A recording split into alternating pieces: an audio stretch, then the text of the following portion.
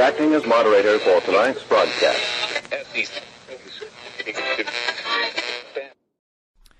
I'm your moderator, Chris Paul. Let's be reasonable. I see a red sun rising. It's high noon for Monday, October 11th, 2021. Follow the podcast on the Telegram Messenger app at t.me/I'm your moderator, or join the discussion thread at t.me/I'm reasonable. You can also find me on Gab and Getter at I'm Your Moderator. The Substack is I'mYourModerator.substack.com, and the merch site is cancelcouture.com, or go direct shop.spreadshirt.com/cancel-couture. Today is the 264th day of Barack Obama's third term, as served by the half-dead, demented, degenerate, ventriloquist dummy, fake proxy president Joe Biden, who was overwhelmingly compromised by the Chinese Communist Party, the patriarch of one of the most corrupt families in American history, and the father of one of the most despicable sons to ever walk the earth. That's Hunter Biden. So congratulations, commies. You did all of this just to feel okay. You had to take and reshape everything in your image, because the only way you actually feel okay is when you know that you are in an unassailable majority. And so anytime the illusion that everything you do and want and say and think is not representative of an unassailable majority, you make sure to bully and shame and censor until the only message remaining is the one that enforces your unassailable majority. And every now and then, that principle has to play out in real life. Like, for instance, on election day. And the thing is, you can't win elections if you're in this tiny minority. But to admit to being in a tiny minority, you would have to accept that there might be something about your ideas that other people don't like, which would mean that you might have to scale those ideas back to become part of that majority again so that you can feel okay. But that is work. And then that means you would have to give up the ideology. And neither one of those things are an option. So instead, what you do is reshape society to support the illusion that you are in a vast, unassailable majority when you truly are not. And that is what has happened, commies. The thing is, no one really agrees with you, okay? I know it seems that way. And for those of us on my side of the fence, many people who agree with me also worry incessantly. And I feel for them. I understand it. I just wish they would stop. But they worry incessantly that not enough people see what we see. Not enough people agree with us. Everybody is still asleep. They are all still brainwashed. They all still believe the central narrative that the mainstream media pushes out and out and out. But that's not the case, okay? Their majority is an illusion. It's a lie, just like everything else that comes from mainstream culture. The mainstream media is the state media. It exists to lie to you. It is there to create propaganda. And everything else that surrounds that is similarly false. How could any rational person in the world still believe that Joe Biden got 81 million real legal American votes And thus, an overwhelming majority in both the popular vote and in the Electoral College. And that Joe Biden really actually is president, and that the ideology of the global communists has won out in America based on these election statistics. No rational person could possibly believe that, especially not now, nearly a year later. Less of the country believes it now than they did then, according to the polls. Today, a new Rasmussen poll is out showing that 54% of independents think that Joe Biden is pretending to be president due to cheating, and that our culture went along with that. That is just implied. If you believe the first part, you have to believe the second. Okay? The mainstream media went along with it. The tech companies went along with it. Everyone has gone along with this illusion that people are now waking up to. They are understanding it was all a lie. They are understanding the COVID stuff was a lie. And now we are seeing the clear evidence that the narrative about January 6th was a lie. Now, all of us have been on top of that evidence for 9 months. You can go back and listen to my show on January 6th. I did a short show because I was trying to figure out exactly what was happening while I was watching things progress at the Capitol. And I said, you know, some of this looks pretty weird. This doesn't actually look like it's what they're saying on the news. But nonetheless, the news played those clips again and again and again. They staged a fake impeachment of a president that was no longer in office, quote unquote. And people like Friar Cuck, Jamie Raskin, have tried to pull off that narrative now for 9 months. And it's falling apart. Now, is it falling apart because new information has come to light? There's some new information. Some of that new information might be convincing to what are normally referred to as normies, who I often call Obamas and Romneys. They are simply communists who think that they are centrists. There's nothing less centrist than believing everything in the state media. Okay? If you have some slightly more conservative, edgy reaction to it, that doesn't make you a centrist. All right? You still believe the entire communist story. You're a commie. Okay? Obamas and Romneys are just as much commies as the Bernie Sanders communists that we are accustomed to, the Antifa communists. Yeah, the Romneys and Obamas might not want to live in a commune because their self-image is that of a high society rich person, someone with imaginary French friends. All of these people are constantly friends with an imaginary Frenchman who they are trying to impress with everything they do, consciously and subconsciously. They're like, oh man, I hope the imaginary Frenchman won't think I'm a dork. And that's life for the Obamas and Romneys. But what's going on with that story doesn't rely on new information. Only Obamas and Romneys need that new information. The rest of us already have had the information for a very long time. And we had the courage of being able to say what is in front of our eyes instead of lying about what's in front of our eyes and pretending that it's something else, or accepting the only thing we are shown by the state media. Isn't it incredible that they've basically just played the same 10 clips from January 6th over and over and over again for 9 months, making people believe that that's the extent of what happened? Oh my God, I see those pictures of people pounding on the windows again. It's so scary. They were smearing excrement on the walls. Like, honestly, man, honestly, child brains.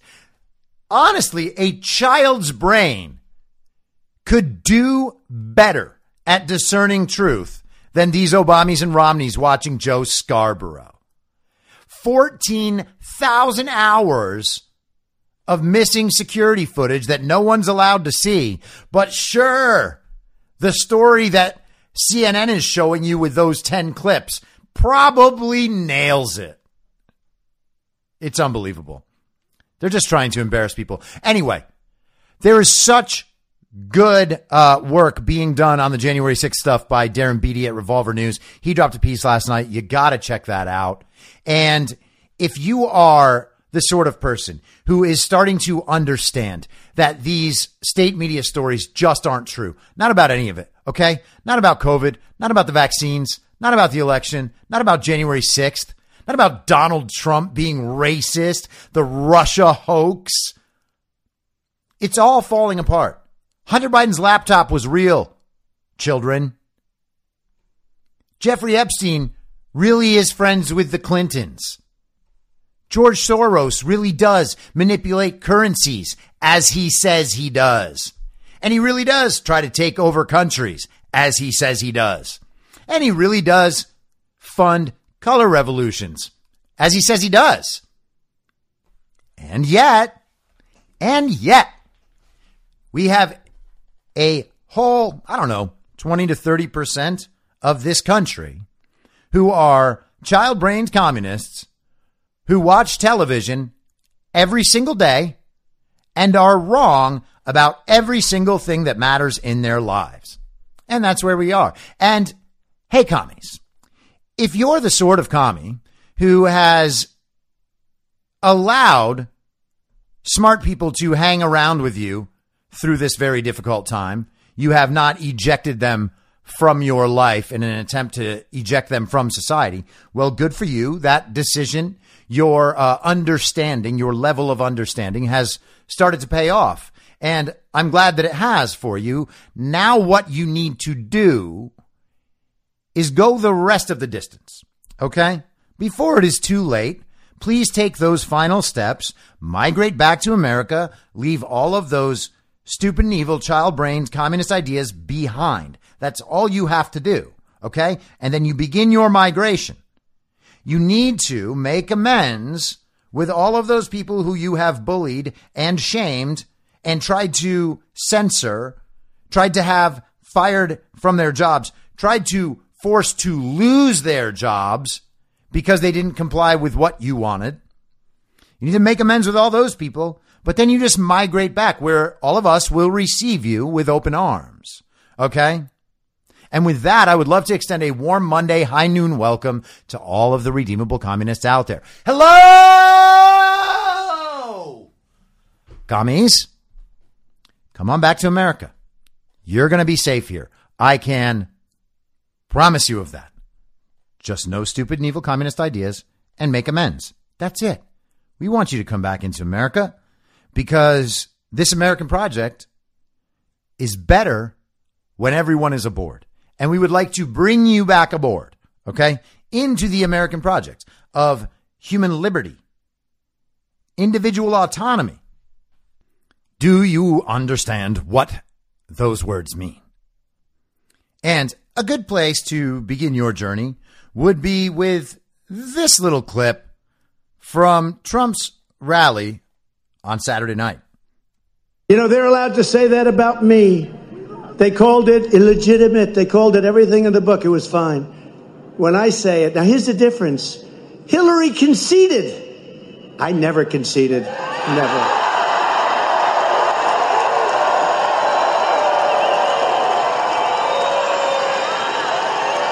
Never conceded.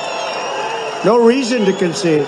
When you look at the numbers of these swing states, and we're going to go over them real quickly in a little while, but when you hear these numbers of swing states, there was no reason to concede. They should have conceded. They did the honest thing, attack on our country. And you see, commies, he's right, okay? He never conceded. There have been open election fraud cases since last year. And they're not going away. You have to rely on the fact that nothing that happened to install the fake president in office broke any laws. None of it was based on fraud. The January 6th certification was real. The inauguration was real. Joe Biden's presidency is all real, even though he's not really appointing ambassadors and he's doing a lot of his work from a fake White House and kind of never got the nuclear football from Donald Trump when they had the transition. And Joe Biden also took a private plane into Washington, D.C. for inauguration. And there's 1,000 other things, that make Joe Biden look like a fake president. And in fact, he is a fake president because all of those events were premised on fraud. Okay. And that's becoming obvious to everyone except for a very, very particular segment of the population. People who are completely addicted to the central narrative. And some of them are on the right. And some of them are on Fox News. Yesterday, Meghan McCain's wife, Ben Domenech, the big dummy in charge of The Federalist, who now hosts a show on Fox News, was trying to ridicule Steve Bannon for saying that Donald Trump would be back in 2022, if not before. And Ben Domenech was just like, but that's impossible. I mean, sure it is, Ben Domenech. And then Chris Wallace on Fox News had like a struggle session with Steve Scalise trying to get him to admit that Joe Biden was the legal winner in a fair and free election and was a legitimate president. Yesterday, he was trying to do that. Nearly a year after the election, the mainstream media is still trying to get people to admit Joe Biden is really president. They just might consider that their position has been wrong all along. Now, let's check in with CNN. This is one of the most insane communists in our national media, Dean Obeidallah. This guy is absolutely bonkers, but this is hilarious, so let's laugh at it for a second. The most alarming Trump rally yet. While Donald Trump has held several rallies since the January 6th Capitol insurrection, his rally in Iowa Saturday was the most alarming by far. At Trump's past post-presidency events, you wouldn't find the state's leading GOP officials attending en masse. In fact, at a Georgia rally last month, Trump railed against the state's Republican leaders for refusing to assist him in illegally overturning the 2020 election. Trump even told the crowd that he'd prefer potential Democratic challenger Stacey Abrams as governor over his fellow Republican who's currently in office, Georgia Governor Brian Kemp. And of course, CNN and its dumb commie writers are perpetuating the traditional separation of Republican and Democrat, as if the little R next to one's name means that person is loyal while the other is not. And by the way, Dean, Trump was joking. Okay, he doesn't actually want Stacey Abrams to be governor. He was just talking about how bad Brian Kemp is. Saturday's rally in Iowa, though, was different. This one was attended by longtime Iowa U.S. Senator Chuck Grassley, Iowa Governor Kim Reynolds, Iowa Reps Marionette Miller Meeks and Ashley Hinson, and other mainstream Republican officials. Some of these very same people who just 9 months ago were slamming Trump for his role in the Capitol riots were now only too happy to be seen supporting him. This is politics at its worst and at its most dangerous for, you know what's coming, don't you? Our democracy. Which means, of course, the ability to have George Soros's election apparatus in the country and just keep electing communists. That's what they mean. Their march toward global communism is being impeded. That is the definition of threat to our democracy. Back to the article. The most hypocritical of the bunch is Senator Grassley, who on January 6th was escorted by his security detail to a secure location to protect him from the pro-Trump mob that had laid siege on the Capitol. Grassley, who voted to certify the 2020 election, made a veiled reference to Trump in his statement, noting that the lawsuits filed after the election had failed and that politicians in Washington should not second-guess the courts once they have ruled. Okay? I mean, that is a Pretty bland sentence, but okay. Let's say that Grassley fully believed the election results back then. Now, knowing what we know about Chuck Grassley, that sounds extraordinarily unlikely. So why did he go along with it? Well, who the hell knows? What matters is that Donald Trump gave Chuck Grassley his full and complete endorsement on Saturday night, which Grassley graciously accepted. Now, I don't like everything that Chuck Grassley does, but I also don't have full information about what goes on behind the scenes.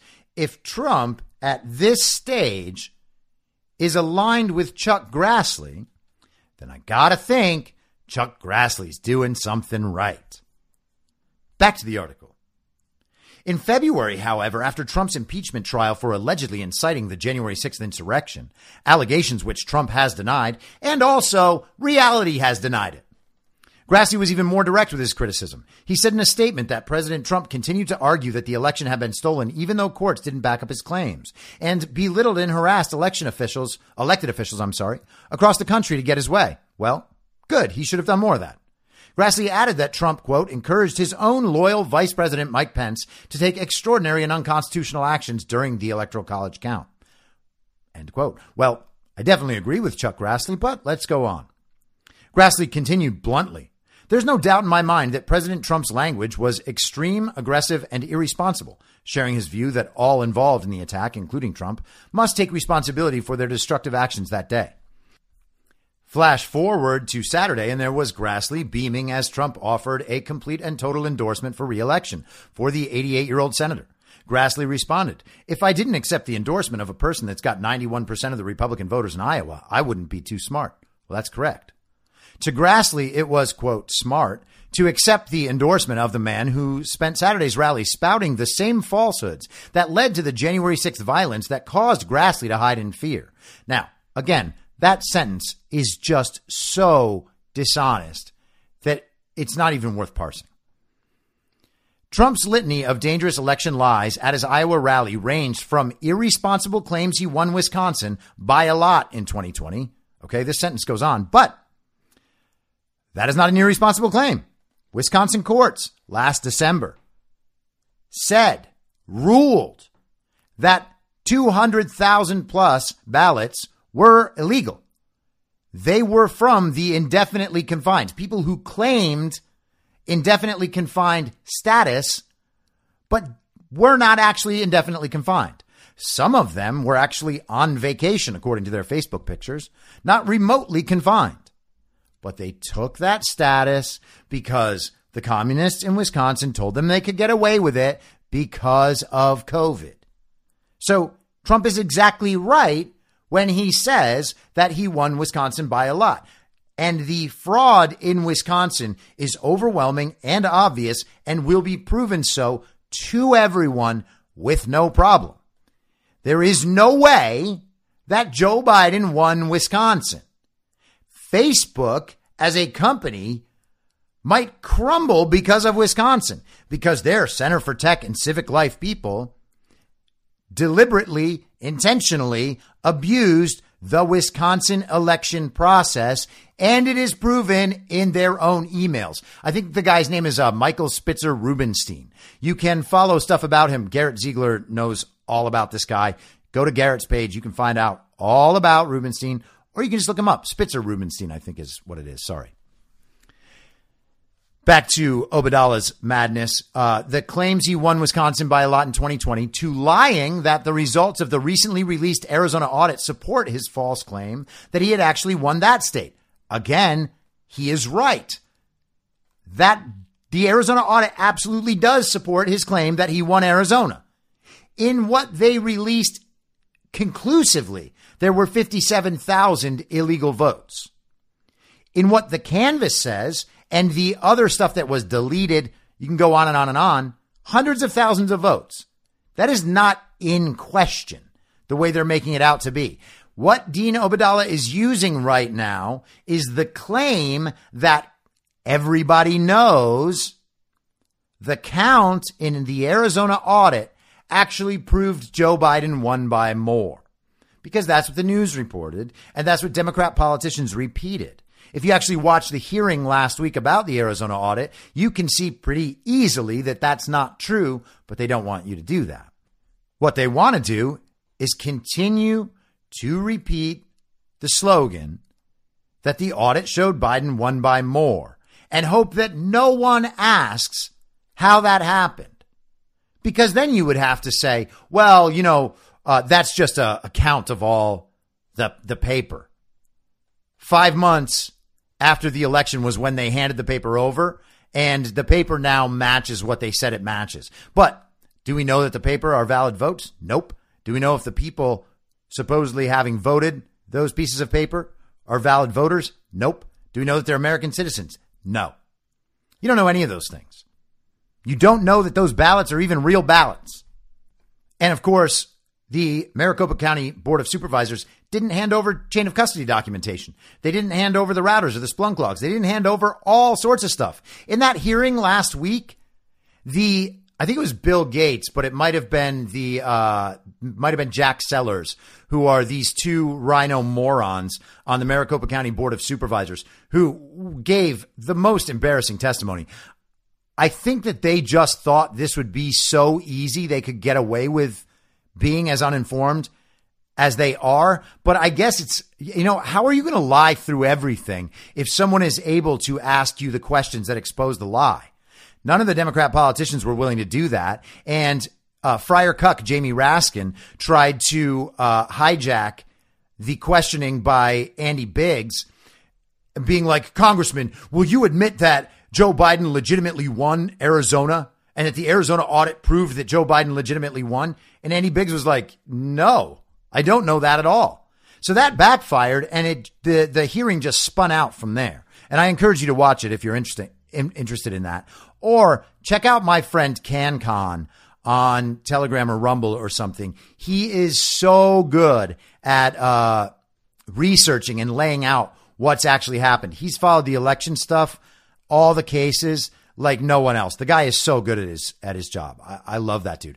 I got to hang out with him a little bit at the Cyber Symposium in South Dakota, and just an all-around great guy in my assessment. Very smart, does very good work. Check him out for real.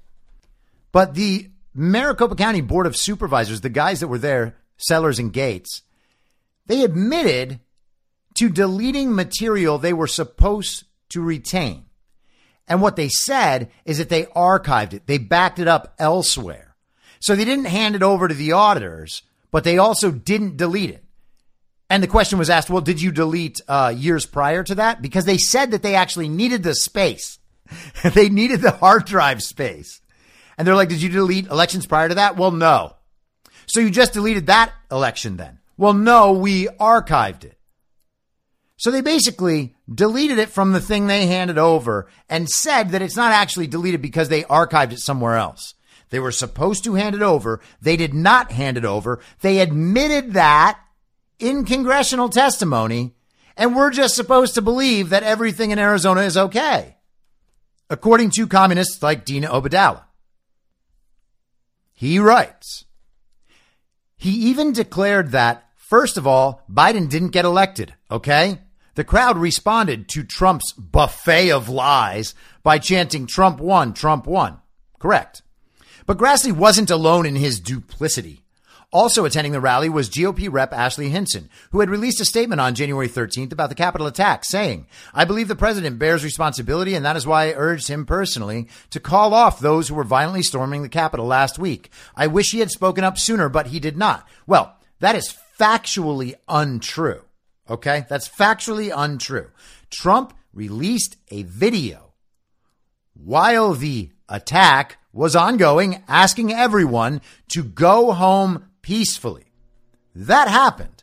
Just because people didn't know it happened doesn't mean it didn't happen. The social media companies shut it down so that no one could see that message, so that no one could understand that Trump actually was not encouraging anything that happened on January 6th.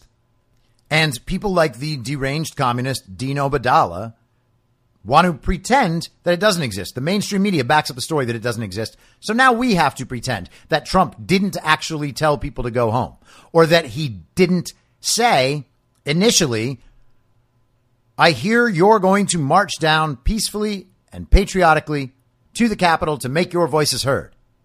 That is not an incitement to riot. And all of that was proven pretty clearly at the sham of an impeachment trial. Yet her view of Trump's role in the January 6th act of domestic terrorism, as the FBI classified it, did not stop Hinson from attending Saturday's rally. Okay, domestic terrorism, as the FBI classified it. Now, the FBI would never lie, except they lie all the time.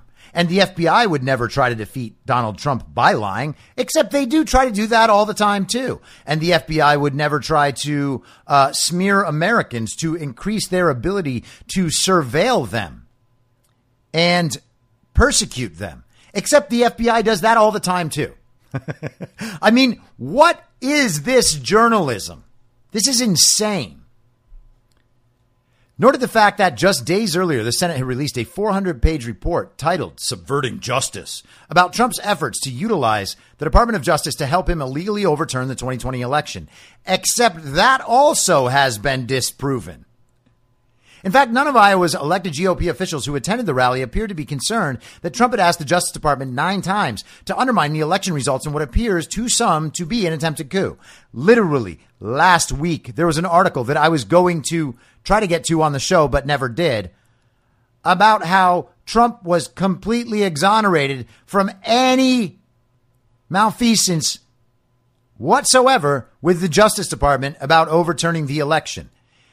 A president suggesting to the president's attorney general that, hey, Attorney General Barr, there is proof of election fraud all over the country. It would be cool if you did your job and investigated it. That's not a crime. That's not election interference. That's not attempting to subvert our democracy. That is national security. You don't need to be a historian to recognize the danger in a political party showing blind loyalty to one person. These GOP elected officials just several months ago rightly criticized Trump and his role in the false election claims that led to the January 6th attack. Now, what led to the January 6th attack was Nancy Pelosi, the FBI, and the Capitol Police deciding to make January 6th look like an attack. And we'll get to more of that, too. With their presence at his rally this weekend, it seems they've now changed their tune. Perhaps they now agree with Trump's lies, but it's more likely their flip-flop comes from recent polls showing that 91% of Republicans in Iowa view Trump favorably. That and not wanting to face the wrath of Trump, like Georgia Governor Kemp, Wyoming Rep Liz Cheney, and other Republicans who have dared to speak truthfully about the election. God, I love these commies. They are hilarious. But who knows what Trump win will be the next litmus test for remaining in his good graces. When even Grassley, Iowa's longest-serving U.S. senator, thinks it's smart politics to no longer criticize Trump for his un-American attack on our democracy and instead praise him in a pursuit of an 8th term in the Senate, it's clear that the party is no longer defined by policy ideas, but by absolute loyalty to Trump and his influence. To put it bluntly, today's GOP is how democracies die. Yes, like your democracy, Dean Obeidallah. Today's GOP, led by Donald Trump, is how your democracy dies. It is also how the American Republic is restored and maintained. But let's talk about those numbers in Iowa, okay? The idea here is that Chuck Grassley is abandoning his principles in favor of political expediency because he noted that Iowans overwhelmingly approve of Donald Trump and do not at all approve of Joe Biden. In fact, I think that the Iowa poll, you can correct me if I'm wrong, but I believe it was 29% of independents we saw a week or two ago. 29% of independents in Iowa have a favorable view of Joe Biden and approve of the job he's doing. Okay? And that is reflected throughout the country, more or less. The idea that people don't believe that Trump won the election is utterly absurd. The polling is there. The polling has been there for months. depending on how you ask the question, you can actually get those numbers a whole lot higher. In fact, I'll take a second to go over this Rasmussen poll today. This is from Paul Bedard in the Washington Examiner, which is mostly a commie outlet at this point, like just a mainstream Romney nonsense blog. But Paul Bedard is still good, and this is just describing a poll, so I think we can deal with that. Biden 2020 win tainted. 56% say it was a cheater's paradise. I said 54 before. 56%. A growing number of likely voters believe that cheating tainted President Joe Biden's 2020 win over former President Donald Trump, and even more feel that a key Democratic election reform scheme will increase fraud. In the latest Rasmussen Report survey, 56% of respondents said it is likely that cheating affected the outcome of the 2020 presidential election, including 41% who say it's very likely. That is a significant increase from April, when 51% said Biden's election was tainted by cheating. The change comes as Trump has continued to raise election integrity charges and as Democrats have tried to force through liberal election reforms and shut down GOP state voting reforms. In the new survey, voters told Rasmussen that they are not sold on efforts by Biden and congressional Democrats to expand COVID-era voting by mail, believing it will, quote, lead to more cheating in elections, end quote. The results are a rejection of sorts of key features in House and Senate election reform bills supported by Biden and given to Vice President Kamala Harris to sell nationally.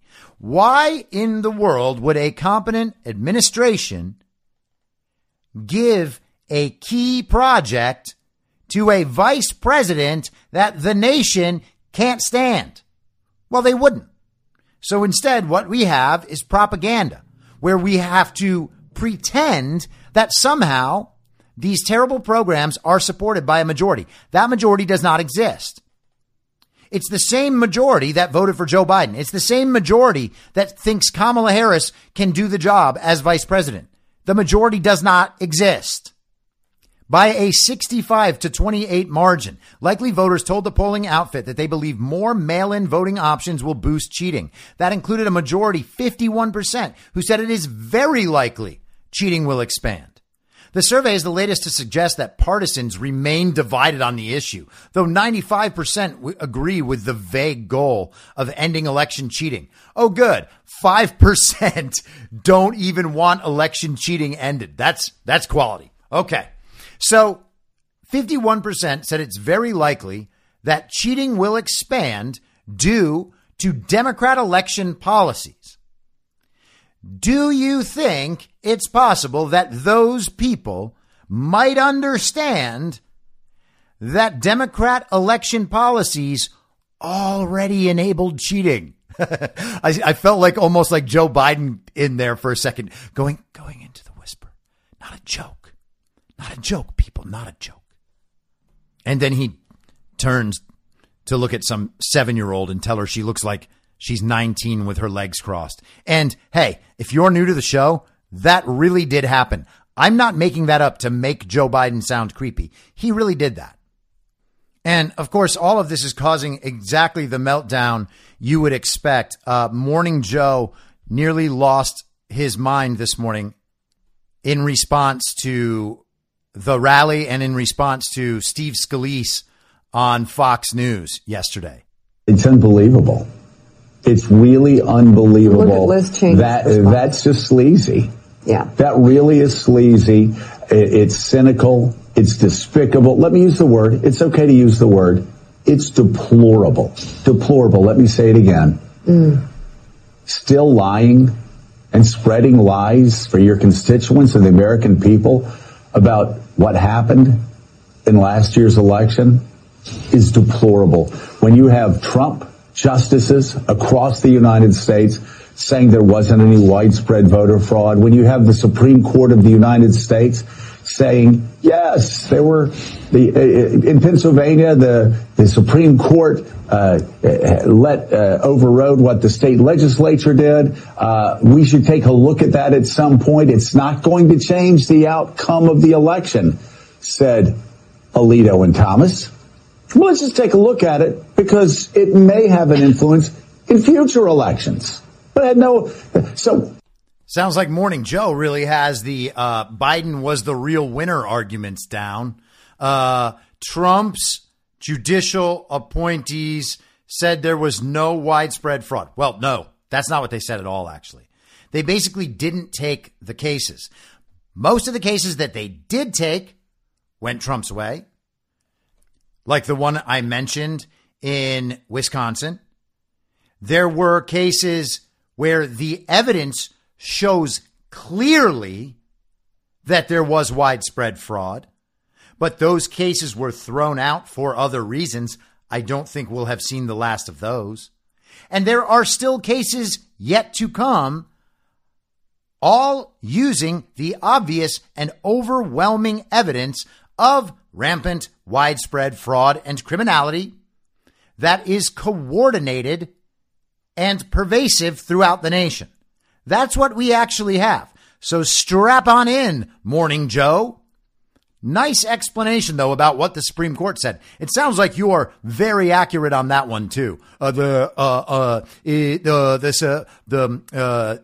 Alito, the Supreme, they said, well, it won't affect this election, but maybe the future. Way of the future. Way of the future. Way of the future. Way of the future. Everybody. You can go down the list. How about just his common sense? He knows better. Well, of course. We all know that he knows This has better. You can just go down the list. Everybody. Well, how about just his common sense? He knows better. He knows better. She's scolding Steve Scalise for not behaving. That's what's happening right there. That's not an argument. He knows better. He knows better. Just his common sense. He knows better than saying something like maybe Joe Biden didn't win. He knows better. Okay, Kami, go with that. Nothing to do with him lacking common sense. It has everything to do with Republicans who lack common decency and who love their country and who actually respect the Constitution of the United States, who understand that a peaceful transition is one of the most important things that we can do to actually follow through on what our founders gave us, the republic that our founders gave us, that men and women have fought and died for through the years. Really, Madisonian democracy doesn't work if you only respect elections when your side wins. That's what they do in communist countries. Gotta agree with Morning Joe there.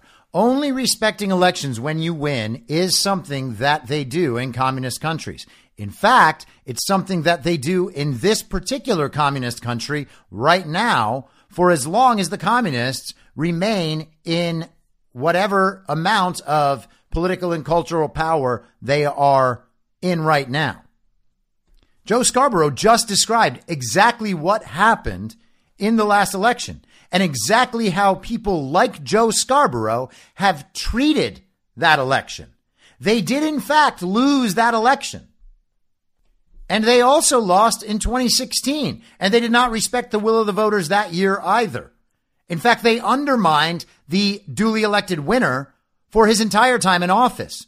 Most people would notice that immediately as treason. That's what they do in fascist countries. Hey, Steve Scalise, that's not what they do here. All right? All right, go back. I think you need to go back and take some civics classes. Maybe they've got a civics class where you live in a community college and relearn civics. This is just absolutely just despicable. A year. Yes, a year later, it's so despicable to talk about this. Sorry, Joe, a year later, and fewer people than ever believe what you are saying. No one needs to take civics classes. Maybe you do, Morning Joe. The funny thing is that Morning Joe tries this nonsense, okay? Steve Scalise is a Republican leader. He is a pretty good member of Congress, or even a very good member of Congress. And Joe Scarborough is trying to get his audience of child-brained communists on his side so that they all feel and agree that all of them collectively know more about civics than Steve Scalise does, and that he might need to return to community college.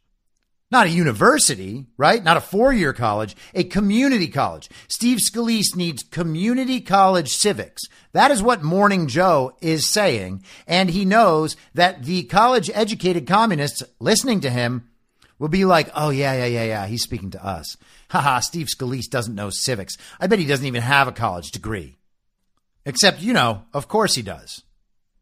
These people are melting down. There is a reason why they are melting down, and it's because they understand that they have lost the plot. They've lost the control on the narrative. And that is very, very dangerous when everything you do is based on the narrative and not on the results. Because the results of the things that the Democrat Communist Party does are always terrible. Which is why everything in our society is collapsing right now with the illegitimate president pretending to actually have a way to fix everything.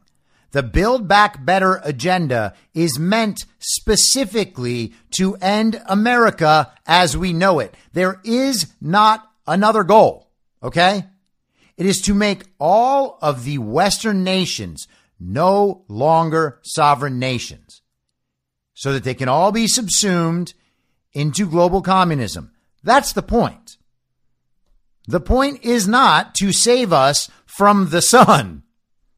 Now, if you are paying attention to the info stream, and if you are a consumer of what we, for some reason, still have to call alternative media, then you will know Southwest is collapsing. The airline, Southwest.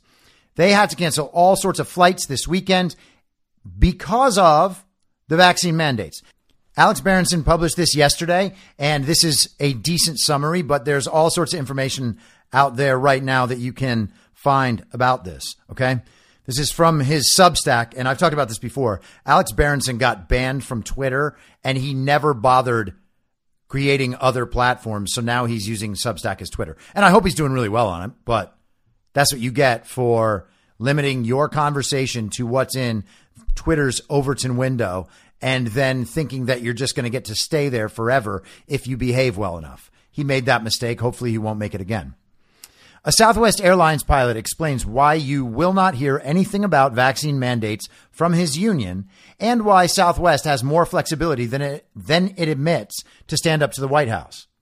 The pilot emailed following the first Southwest post today and provided his Southwest Airlines ID to prove his identity. He asked that I paraphrase the email. So here it is, okay? Essentially, the union cannot organize or even acknowledge the sick out. That's what it's being called, a sick out. Because doing so would make it an illegal job action. Years ago, Southwest and its pilots had a rough negotiation, and the union would not even let the pilots internally discuss the possibility of working to rule, which would have slowed Southwest to a crawl. But at the moment, the pilots don't even have to talk to each other about what they're doing. The anger internally, not just among pilots, but other Southwest workers, is enormous. The tough prior negotiations notwithstanding, Southwest has a history of decent labor relations, and workers believe that the company should stand up for them against the mandate. Telling pilots in particular to comply or face termination has backfired. Meanwhile, Southwest has more flexibility than it has acknowledged. Federal contracts represent about 3% of its revenue, but even the Biden administration cannot alter existing contracts. Southwest is only at risk of losing future contracts. This pilot believes that the fact that the airlines received $25 billion in no-strings-attached cash for, quote, payroll support last year, as well as another $25 billion in loans, has made them particularly reluctant to stand up to the Biden administration. Southwest CEO Gary Kelly may be in an especially tough spot since he is the head of the airline lobbying group. And right there, you see what this is. That's $50 billion from the feds to support Southwest's business throughout the pandemic period, which means that Southwest is more or less owned by the federal government. And they will do the federal government's bidding, which is what they have done to this point. And they are still being threatened into compliance with the federal government. Now, a comment in the comment section yesterday, a bunch of airline employees started commenting into this post which is great. This is how the new information stream works. You have to actually listen to these people because they are giving you the news better than the mainstream media outlets are giving it to you. And the mainstream media outlets will be like, well, how do you know that's a pilot? Well, you could ask them and you could trust them when 100 of them are there saying similar things. One of them said, when pilots run out of sick calls, it's the mechanics, then flight attendants, then ground crew. Rinse and repeat. Okay? So they'll just use their sick days as long as they need to shut down the business effectively. They are making it impossible for the airlines to fly. And hey, if that's what needs to happen, that's what needs to happen.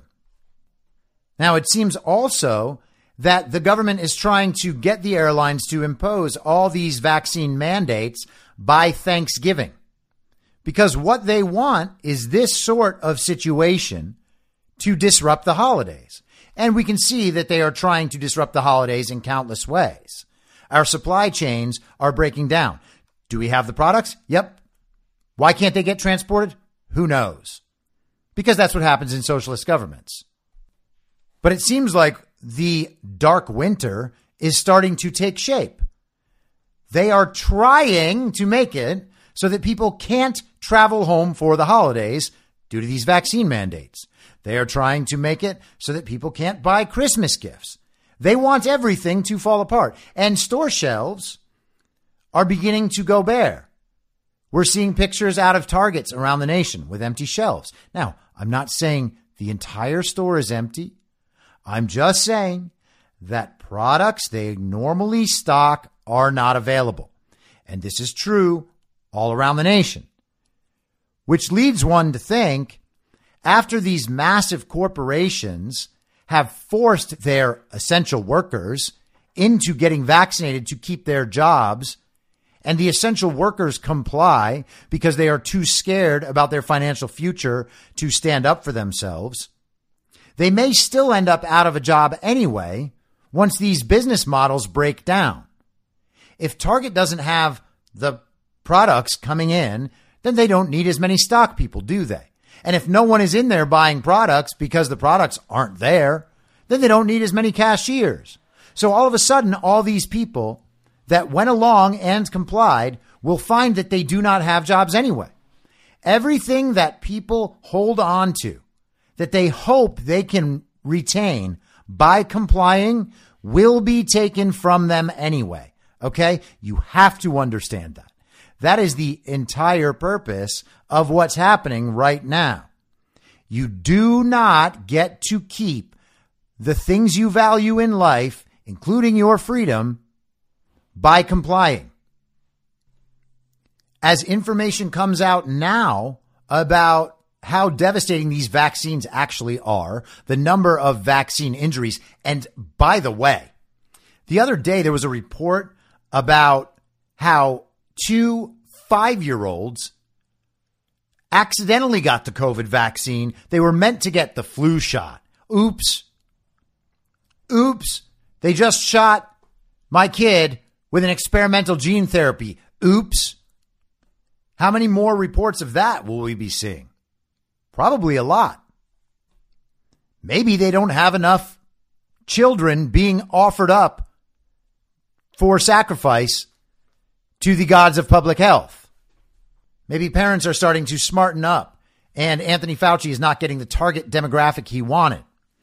But a friend of mine was telling me about an experience her friend had. Her friend was relaying a story that she had a personal incident with her son having a vaccine injury, and she was accused online of fear-mongering. Okay? That is what vaxies are now trying to accuse people of, is fear-mongering. Talking about vaccine injuries is not fear-mongering. It is a warning to anyone who is unvaxxed. Hey, you might want to give this some thought. And honestly, for people who are vaccinated at this point, warnings about this stuff might lead them to do some research and figure out how they can attempt to restore their immune system and counteract the effects of this experimental gene therapy. because they're going to be hurt by it sooner or later. There is ample reason now to say that. The vaccine isn't protecting anyone. We know that. That is basically admitted. We are expected to believe that the vaccine generates antibodies and that those antibodies are doing a great job at saving people's lives from the coronavirus. Although it turns out a lot of the people who are getting the vaccine, especially all of the ones under 65, were in very little danger of dying in the first place. And they are actually having worse COVID now than before, while incurring the risk of the vaccine. So one thing we are not doing is fear-mongering. But the interesting thing is, what kind of complaint is fear-mongering? They are already afraid, and they are mad that you are reminding them that they have good reason to be afraid. And if I was vaccinated, I would be afraid as well. If you are, hey, sorry, not trying to scare you or fearmonger, but if you made a bad decision, you should be looking into ways to rectify that decision.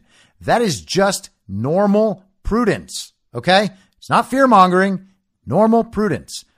It is prudent to understand what you allowed to be injected into your body and then how you might counteract its negative effects. And hopefully you won't experience any of them. Hopefully you won't. But it's totally possible that you will.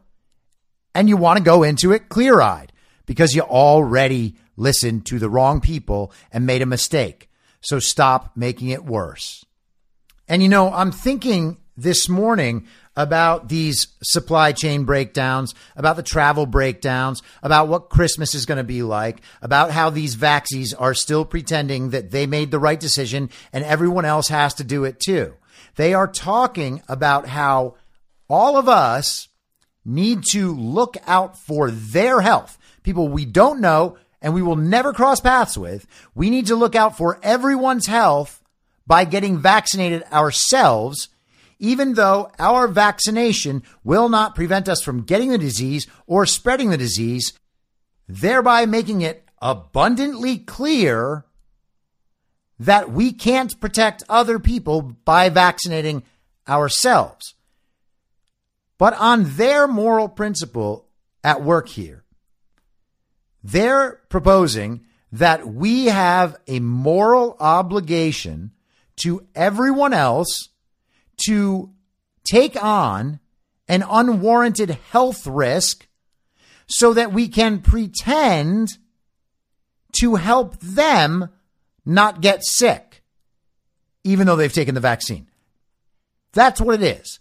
They think we have to do it for them and for everyone else because now they have taken on the idea that they are not an individual. They are only part of a collective. Except the thing is, if you actually have that morality, then why is it okay for all of you to force all of us into existing in a black market economy, which is what this is all leading to, by the way? That's where this is going, and that is what they want, apparently.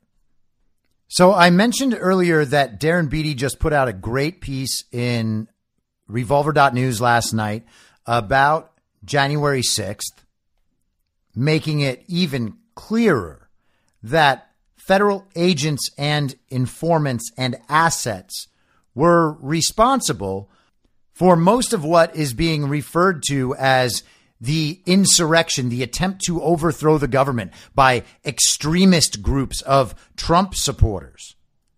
All of it was a farce, and Darren Beattie does an excellent job of showing the mechanics of how that happened and how obvious it was that it was a setup because the people most primarily responsible for setting up the event, the first of which being Stuart Rhodes, who is the ostensible leader of the Oath Keepers, he is not being charged with anything and not being investigated. He is the unindicted co-conspirator listed as person one in the charging documents. And it's a long piece.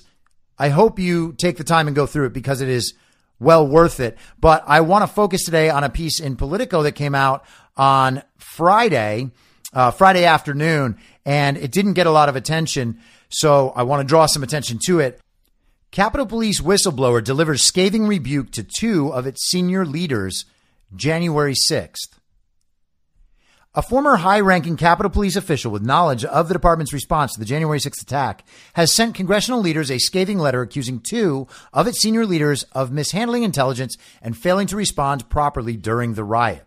The whistleblower, who requested anonymity for privacy reasons and left the force months after the attack, sent the 16-page letter late last month to the top members of both parties in the House and Senate.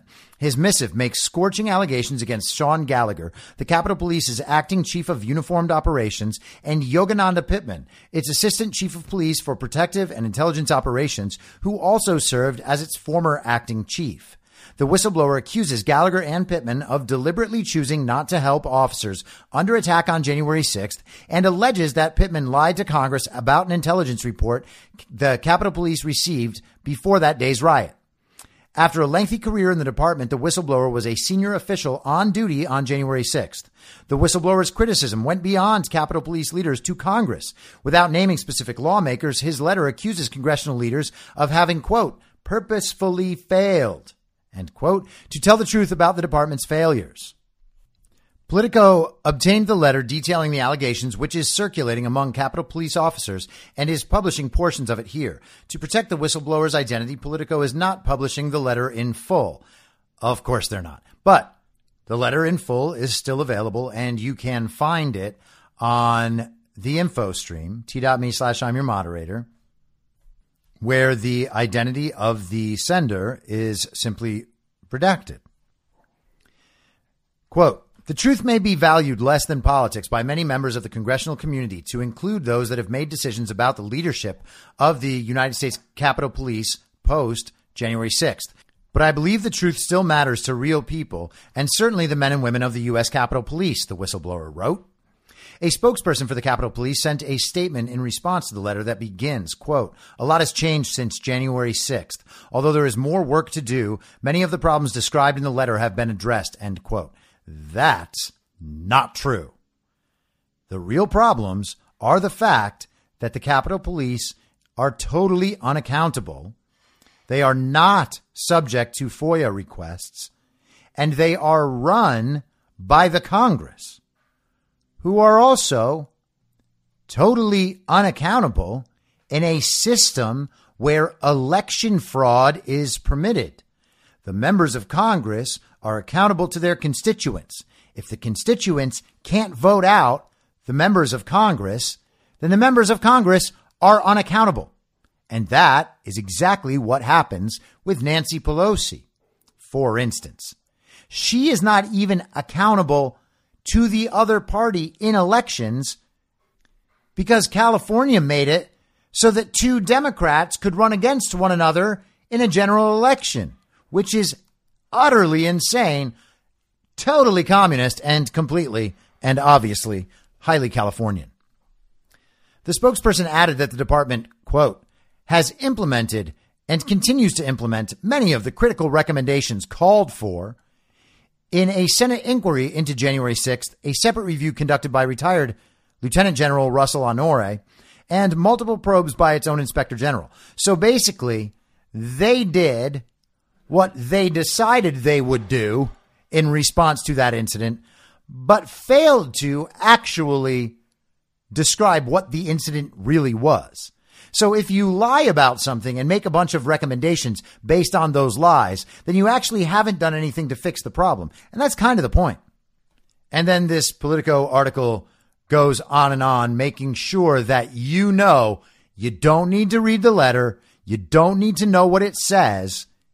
And the Capitol Police already have it under control, which is why, for instance, something like this gets printed in Politico in the first place. OK, this is an exercise in saying, hey, this thing happened. We have no choice but to cover it. So what we're going to do is present it in a way that makes it sound like there's no problem here. There's nothing to look at. And please certainly do not read that letter. So what are we going to do? We're going to read some of the letter. Dear Madam Speaker and respective leaders, The U.S. Senate Joint Committee report faults the USCP's intelligence for failing to inform USCP's planning and operations, referenced January 6th. It states that the failure of USCP's intelligence to convey critical information adversely impacted the USCP's security and operational planning ability to prepare for the 6th. Reference the Senate report, the OIG stated that their assessment was, quote, spot on. This document is filed as a whistleblower and focuses on two primary topics. One is the failures of Chiefs Pittman and Gallagher of the USCP leading up to, on, and after January 6th. The second is the topic of the failed honesty of the congressional community with the members of the USCP. As this document focuses on the leadership of the Congress, it mostly speaks of command USCP officials. It is not meant to minimize the heroic efforts of so many incredible officers, supervisors, and civilians throughout the department. I truly have the utmost respect and gratitude for their bravery and efforts before, on, and since January 6th. The congressional community speaks of honoring the brave men and women of the USCP with a gold medal, awards, and monetary benefits. As honor and honesty are derived from the same Latin root, I submit you can't honor without honesty. The OIG stated in his initial testimony that it was important to deliver the truth for the officers. I assert that the truth of the leadership intelligence failures of the 6th is purposefully not being delivered to the officers and public. I assert that those that failed so epically are purposefully not being held accountable. Also, those that did perform at a high level are being marginalized so as not to highlight the failures of those two chiefs.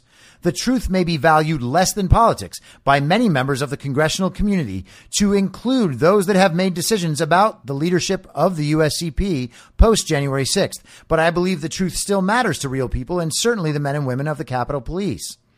Trust, most everyone knows the truth about the intelligence failure and who is to blame. It is offensive for congressional entities to think it is not obvious to most of the members of the department. The continued attempts to purport otherwise only tarnishes the reputation of the Congress. The sad conclusion that has yet to be reached is that these two chiefs failed so bad that they have forfeited their ability to lead the department. Okay, does that sound like the presentation Politico was giving? This whistleblower is looking directly at congressional leadership, starting with Nancy Pelosi, and holding them directly responsible. Why? Because they are directly responsible. The Senate report was enlightening for those that knew much of the truth. It revealed some of the lies being told behind closed doors to the committees. Though the Senate report revealed some of the lies, it stopped short of calling the acting chief a liar. But they knew she did. Moreover, the fact that most other entities have published some information that is demonstrably inaccurate, incomplete, and/or failed to publish corroborated information is a shameful ruse on the members of the U.S. Capitol Police. This concerted effort to protect the two members of the department without questioning the most responsible for the tragic events of January 6th is repulsive. Protecting their failures and the failures of others at the cost of the esteem of every other commander of the department is unconscionable.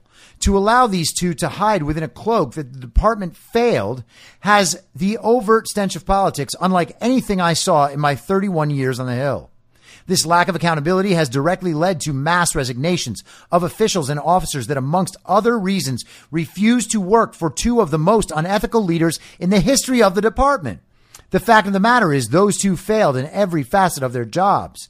And in doing so, they failed every member of the department, the Congress, and the country. This is not just my opinion. It is supported by the facts in reports already written and testimony to investigators. Recently, I read a press release where these same two individuals, along with a couple of other senior commanders that failed leading up to, on, and after January 6th, want to hold officers accountable for their performance that day. These two officials' failures is what directly led to the officers being placed in an outnumbered, overwhelming, and violent situations where the consequences included catastrophic injuries and deaths to officers. Officers trying to defuse those situations by whatever means possible should be afforded great leniency by the department, and especially these two who failed them.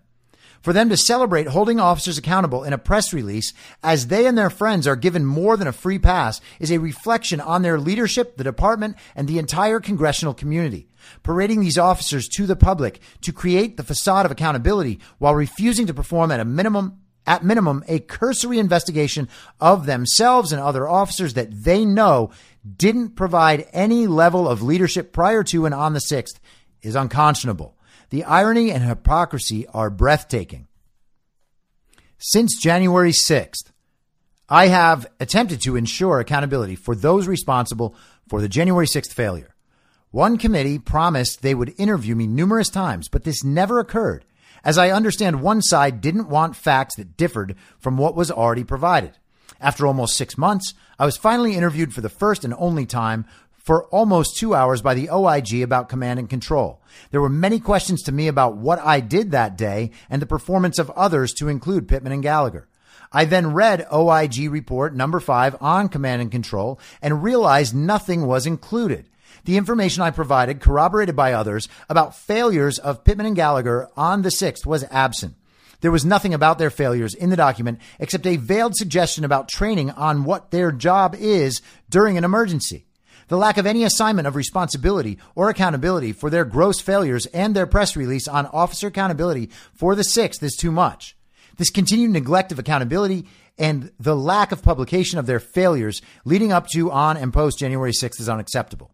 Their failures have been marginalized, negligibly investigated, categorically underreported, and without accountability. In fact, as pointed out by many, they have been restored to their exact same positions as if they were not responsible for the single greatest intelligence failure in the history of the U.S. Capitol Police is astounding. As if they are not the most answerable leaders on the department for the death and injuries, physical and emotional, to the brave officers and officials from the USCP and every agency. The fact they don't feel the accountability and enough shame to resign, but believe they should be promoted, reflects their true character. It also reflects directly on the Congress. Sadly, the command and control report and the other reports have failed to recognize those commanders, like so many officers and other supervisors, that more than rose to the occasion on the 6th. Those that truly did lead. There is no mention of the handful of senior officials, along with officers and supervisors, that truly fought harder and longer than anyone in the history of the department. There were commanders that led and fought with such bravery and resolve that can only be described in words that are reserved for few people in history, such as epically and heroically. Their gallantry and leadership that day are recorded in video for all to see. Their efforts, especially after being failed by these commanders who oversaw intelligence and the area command, to protect the Congress and dedication to the mission and officers, are more than worthy of note in a command and control report. It is shameful that since the 6th, the Congress and the department, led by those two failures, have sought to protect themselves at the expense of the leadership heroes of the day, such as Eric Waldo, Thomas Lloyd, and many others. Now, I just want to stop a second and note here. You are hearing from what someone in a senior position with the U.S. Capitol Police believes about what happened that day. This isn't me. This isn't anyone on the right. This isn't a conspiracy theory. This is what actually happened with the Capitol Police and the cover-up that ensued afterward. And if you read the Darren Beattie Revolver News contributions to the January 6th story, then you will understand why I mock the media in pretending that this was some very violent insurrection meant to overthrow the government. This is the worst attack on our capital in the nation's history. This is the most violent act since the Civil War. All that nonsense. People like Dean Obeidallah, you could hear him talking about how over and over again, the big lie is what caused January 6th. No, this is what caused January 6th. Exactly what I've always said. It is a tragedy Waldo and Lloyd were not acknowledged for their leadership and heroism. I challenge any entity to review the video footage of Eric Waldo on the West Front and refute this fact. This hero ran into the fight on the West Front, and the first person he engaged was a man assaulting a USCP officer. He then rallies troops and leads officers for hours as demonstrators targeted him for his courage and leadership. He was decontaminated so many times, only momentarily stepping off the line to have water poured on his face, and then he launched himself immediately back into the fight with the other officers. When the lower West Terrace fell, he could be observed on the upper West Terrace, rallying officers and fighting with such tenacity to still hold the building. He never left the fight, never. At the end of the night, after the building was resecured, he finally responded for a debrief.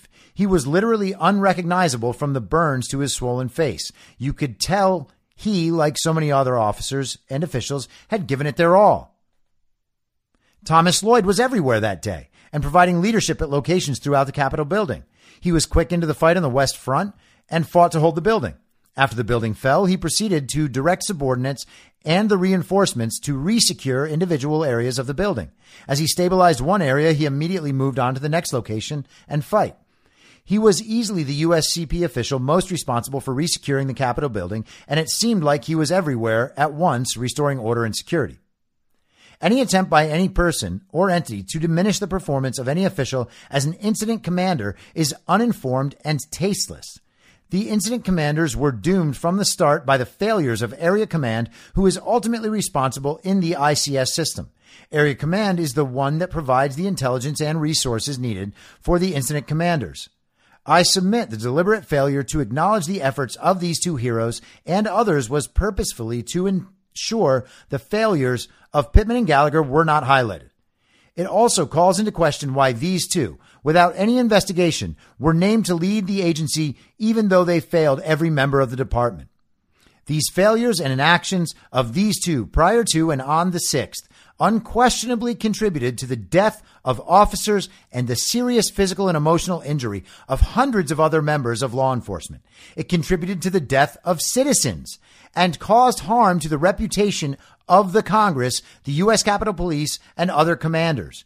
Yet, the truth of their performance is not in the command and control report and appears to be of little importance to the congressional community. It is obvious that the congressional community has purposefully failed to provide the truth to the members of the USCP that fought so valiantly to protect them on the 6th. This level of dishonesty must start at the top and taints every level of USCP oversight throughout this Congress. Thus, I submit this document to the addressed congressional entities to formally report severe violations of policies and law by Pittman and Gallagher leading up to, on, and after January 6th. I believe the investigations of these specific failures will provide significant illumination and provide a contrast to the, quote, truth that has been provided to date to the rank and file of the department. These allegations, which will be further detailed, are already corroborated by reports and testimony. And then he goes into the allegations. And obviously, for the sake of time and for the sake of me not wanting to read you something for an hour, I would suggest you go back and take a look at the rest of this document. And maybe I'll get into some more of it tomorrow. But the important thing is to know that this is there and that someone intimately involved in this situation is speaking out in this voice. Okay. Does that sound like someone who doesn't see the corruption? This entire thing is corruption. And of course, it's going to crumble down upon all of these people. Hopefully, Nancy Pelosi and hopefully the Capitol Police, to the point where some method of accountability is enacted for the Capitol Police that doesn't include Nancy Pelosi and leaders like that who are more than happy to use the Capitol Police as their own Praetorian Guard, knowing they can go outside of the law because they're the only people that could ever hold the Capitol Police accountable. But what needs to be understood is that January 6th was a farce, okay? It was set up, it was planned, it was executed. Now, other spontaneous action occurred that day, and I am certain that some of the people who were acting badly that day were in fact Trump supporters. All right. You don't have to deny the entire thing to say that clearly the way this story is being used is false on a number of levels. If the truth were the story that the media told, that the Democrats have used, by the way, for a sham impeachment about a president who is, quote unquote, no longer in office. If that story was true, they wouldn't need to cover it up. And this whistleblower account would not exist. But it does exist because that story is not true at all. And everyone with a brain already knows it. All right. I hope all you guys had a wonderful weekend. Big news week ahead. I will be back tomorrow at the same reasonable time on the same reasonable podcast network. I don't have a network. Masks and lockdowns don't work. They lied to you about a pandemic. And Joe Biden will never be president. Goodbye. Whether you're a total newbie to podcasting or even if you've had a show before like me, you know how intimidating it can be to start your show. The tech side especially can be daunting. That's why I'm so grateful Anchor exists. If you haven't heard about Anchor, it's the easiest way to make a podcast. They knock down all the barriers to entry. Let me explain. First off, it's free. I don't know how or why, but I'm happy about it. The platform's great. There are creation tools that allow you to record and edit your podcast right from your phone or computer. Anchor will distribute your podcast for you so it can be heard on Spotify, Apple Podcasts, and many more. I can't even begin to describe how much easier it was to get my show on all the major platforms this time than it was a few years ago. You can make money from your podcast with no minimum listenership. That's right. You build your show, you make money. It's everything you need to make a podcast in one place, and the company is committed to the success of its content creators. Go download the free Anchor app or go to anchor.fm to get started. Thanks for listening. Follow the podcast on the Telegram Messenger app at t.me/I'm your moderator. You can join the discussion at t.me/I'm reasonable. I'm also on Gab and Getter at I'm your moderator. The Substack is imyourmoderator.substack.com and the merch site is cancelcouture.com. You can also go direct to that at shop.spreadshirt.com/cancel-couture. I'll see you next time out on the range.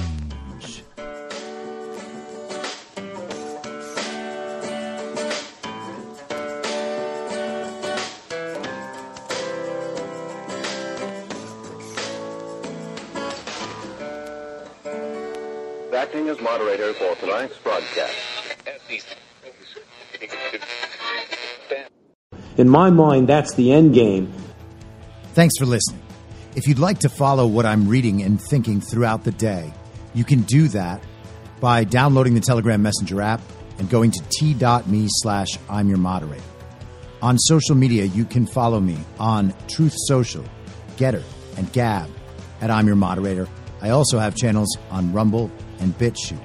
If you'd like to follow the writing, you can find me at imyourmoderator.substack.com.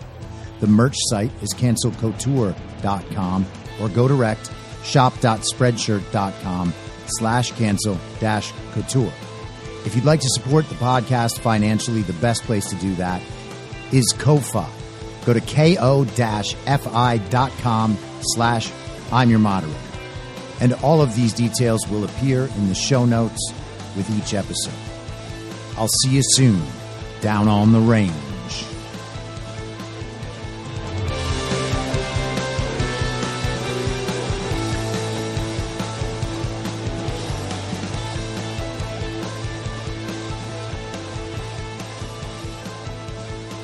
It's